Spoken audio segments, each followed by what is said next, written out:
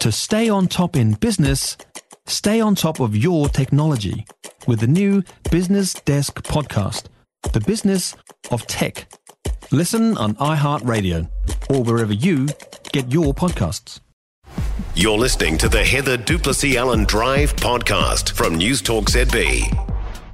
On the Huddle with me this evening, we've got Tim Wilson of the Maxim Institute and Jack Tame, host of Saturday Mornings in Q&A. Jack, you'll be going along to Wu-Tang Clan, won't you?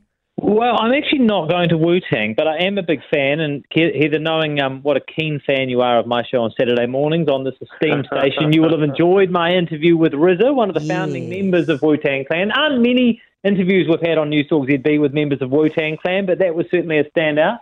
I actually was asking you that question in jest because I reckon you're more of an American Pie guy. No, I love hip-hop. Kanye West is my favourite musician of all time. Now, I know Kanye's got his other issues. I'm not saying he's my favourite person of all time, but I'm saying as a musician, Kanye West is comfortably my favourite muso. Oh, listen to you two guys. I used to hang out with ODB and Bushwick in Brooklyn in the old days. Back when before children, when you were cool.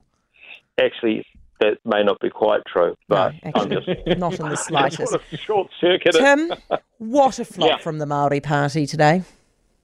Yeah. Look, it was, but it seems like there's been a consistency in floppiness. Like the sense of the invocation of the word censorship, for example.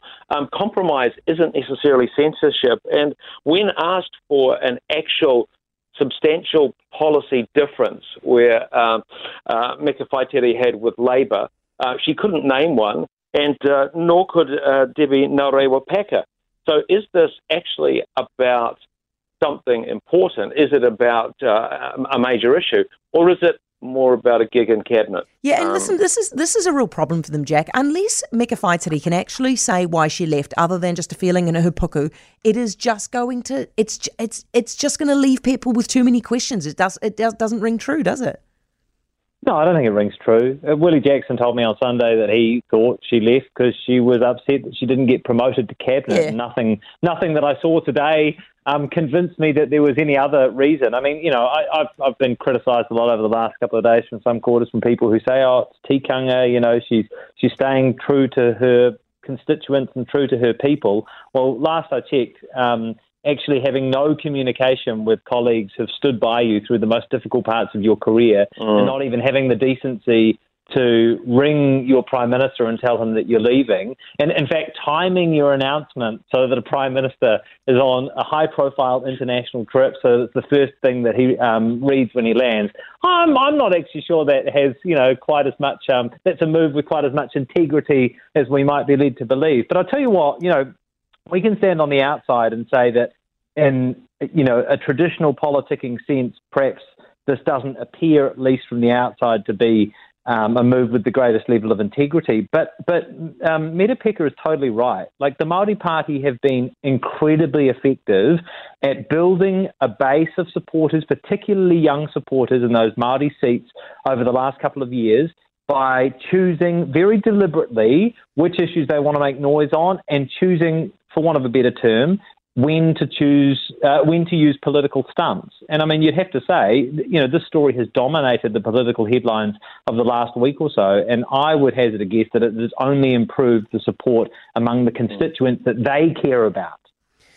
I think, though, Jack, I think you're right to a point, but then I think when you see them stuff up that badly in Parliament, it just makes you go, whoa, hold on a sec, okay, maybe we overestimated them. Maybe they're just a couple of people who don't spend enough time in Parliament. The people they are talking to are not watching Question Time. They're not watching Parliament TV. The people they're talking to see them on TikTok, they see them on Instagram, they see them on social media, on Facebook, all of those kinds of platforms. They speak to them on the marae, and those are the people with whom they're getting a lot of support. And I think, even if you talk to the Māori Party MPs off camera, they'll say our media strategy is that we don't prioritise mainstream media. We don't prioritise national media. We focus on talking to the people we care about. So would you agree with that?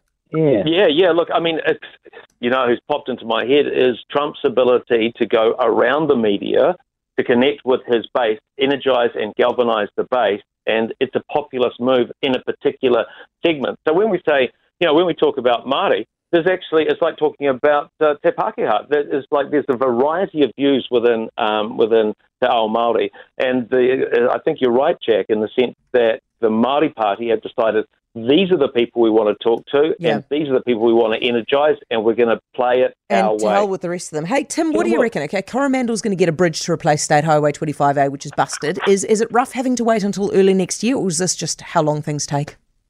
Is it actually going to be early next year? 2 words, transmission gully. So they said that would be 6 years. It was actually 8 years. Add a third. It's a bit like any renovation. It'll cost more and take longer. I say Easter next year. Oh, gosh, we'll get your take on it, Jack, when we come back with the Huddle. Jack, Tim's probably right, eh? That fix for the road is yonks away. Yeah, anytime anyone announces a big project, I just feel like I need to scream, have you not watched an episode of Grand Designs before? These things barely ever go to schedule. And I mean, obviously the locals want to have the fastest solution possible. I mean, the experts say that at the moment the information they have suggests this is the fastest solution. But you'd still think, given the size of the slip and the damage that they experienced during those floods, it's going to be an almighty engineering feat if they manage to get it up in early next year. Yeah, fair enough. Tim, should Jason Paris be allowed to call the refs biased? Forget the cheating thing because he's walked that back, but should he be allowed to call them biased like the rest of us without getting sued? Yeah, look, I got to say, I think the NRL doth protest just a little bit too much. They seem just a bit precious about this. It's just a bloke sitting in an armchair surrounded by a tundra of empty Victoria bitter cans on Twitter. If they had said, what do you expect from the sponsor of the losing team, all of this would have gone away. That's a fair point. What do you reckon, Jack? Yeah, I totally agree. I mean, look, to suggest cheating, like deliberate cheating, is maybe a step too far. Yeah. It's a step too far, but he's acknowledged that, right? Like, he said that, and especially for a CEO, he said that. I'll tell you what, it probably bodes pretty well for New Zealand's reputation with Warriors fans. Yes. Anyone who has watched their last couple of games will be going, okay, Jason Paris might have got himself in trouble by sharing his thoughts with the world, but I 100% agree with him. I don't know. I just think, like, this is one of the things that makes sport enjoyable. Like, actually, having kind of, furious debates over these kinds of things. So, look, maybe calling and saying that cheating is one thing, but if you walk that back, I reckon they should just, let sleeping dogs lie. Okay, here we go. Do either of you guys have a problem with juvie detention centres? I don't in the right circumstances. Okay. I'm not sure that, I'm not convinced that incarcerating young people for longer periods of time will ultimately lead to a reduction in crime or in serious crime. I think if we learn anything from putting people behind bars, it's not that they all come out straight as and looking to improve their lives. If I had more confidence in our ability to help these younger people make some big changes in their life and like wraparound support on the other side, then I'd be more supportive of it. But I think just locking them up doesn't get rid of the problem. It just delays the problem. If we did what ACT's suggesting, which is you have a whole bunch of rehab in there, put food in their bellies, roof over their heads, get them to bed at night, make them make their bed in the morning, get them to school and stuff like that. If that was what was happening in there, Jack, you'd be okay with it? I think you need much more detail, and I think it's actually the other side that I'm most concerned about. Like when they get out of those which is basically exactly the same as what they're in right now. Yeah, well, this is the thing, right? So, but just putting them away for longer. And then saying, come out again, in 2 years as opposed to in 2 weeks. I'm not sure that does anything for the problem in the long run, except it's just, like prison is essentially a school for committing crimes. If you want to learn how to commit crimes, okay, Tim, I'm asking this question because there's a lot of, it's such a terrible idea, and I don't hear alternatives from people. Yeah, and look, to be honest, I didn't hear a great deal on how the straightening out would happen. So, I get structure, achievement, education, but I'm probably going to sound like a big sissy, but kids at that age, they're still kids, they need some love. Yeah, 100%. But they're going to get. There's a chance, Tim, that they get more love in there than they're getting at home because they're sure as hell not getting there. Guys, it's good to talk to the pair of you. Thank you, Jack Tame, host of Saturday Mornings and Q&A, and Tim Wilson, Maxim Institute. For more from Heather Duplessis Allen Drive, listen live to News Talk ZB from 4 p.m. weekdays or follow the podcast on iHeartRadio. If you enjoyed this podcast, you will love our New Zealand Herald podcast, The Little Things, hosted by me, Francesca Rudkin, and my good friend Louise Airy. We focus on all the little things that you can do to make a positive impact on your life and to cut through the confusion from the health and wellness industry. Join us every Saturday to hear from the experts for all the tips and advice you need. Just search The Little Things on iHeartRadio or wherever you get your podcasts.